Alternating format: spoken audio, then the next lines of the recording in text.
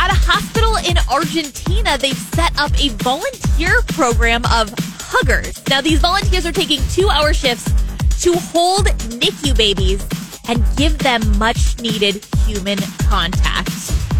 These volunteers usually are needed when a parent isn't around. Maybe they have to work.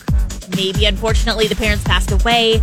But this much-needed contact speeds up neurological development, helps the babies grow and gain weight, regulates their heartbeat, calms them down, and more. When they're in the arms of a caregiver, they actually can stop using their own energy, and that helps babies thrive.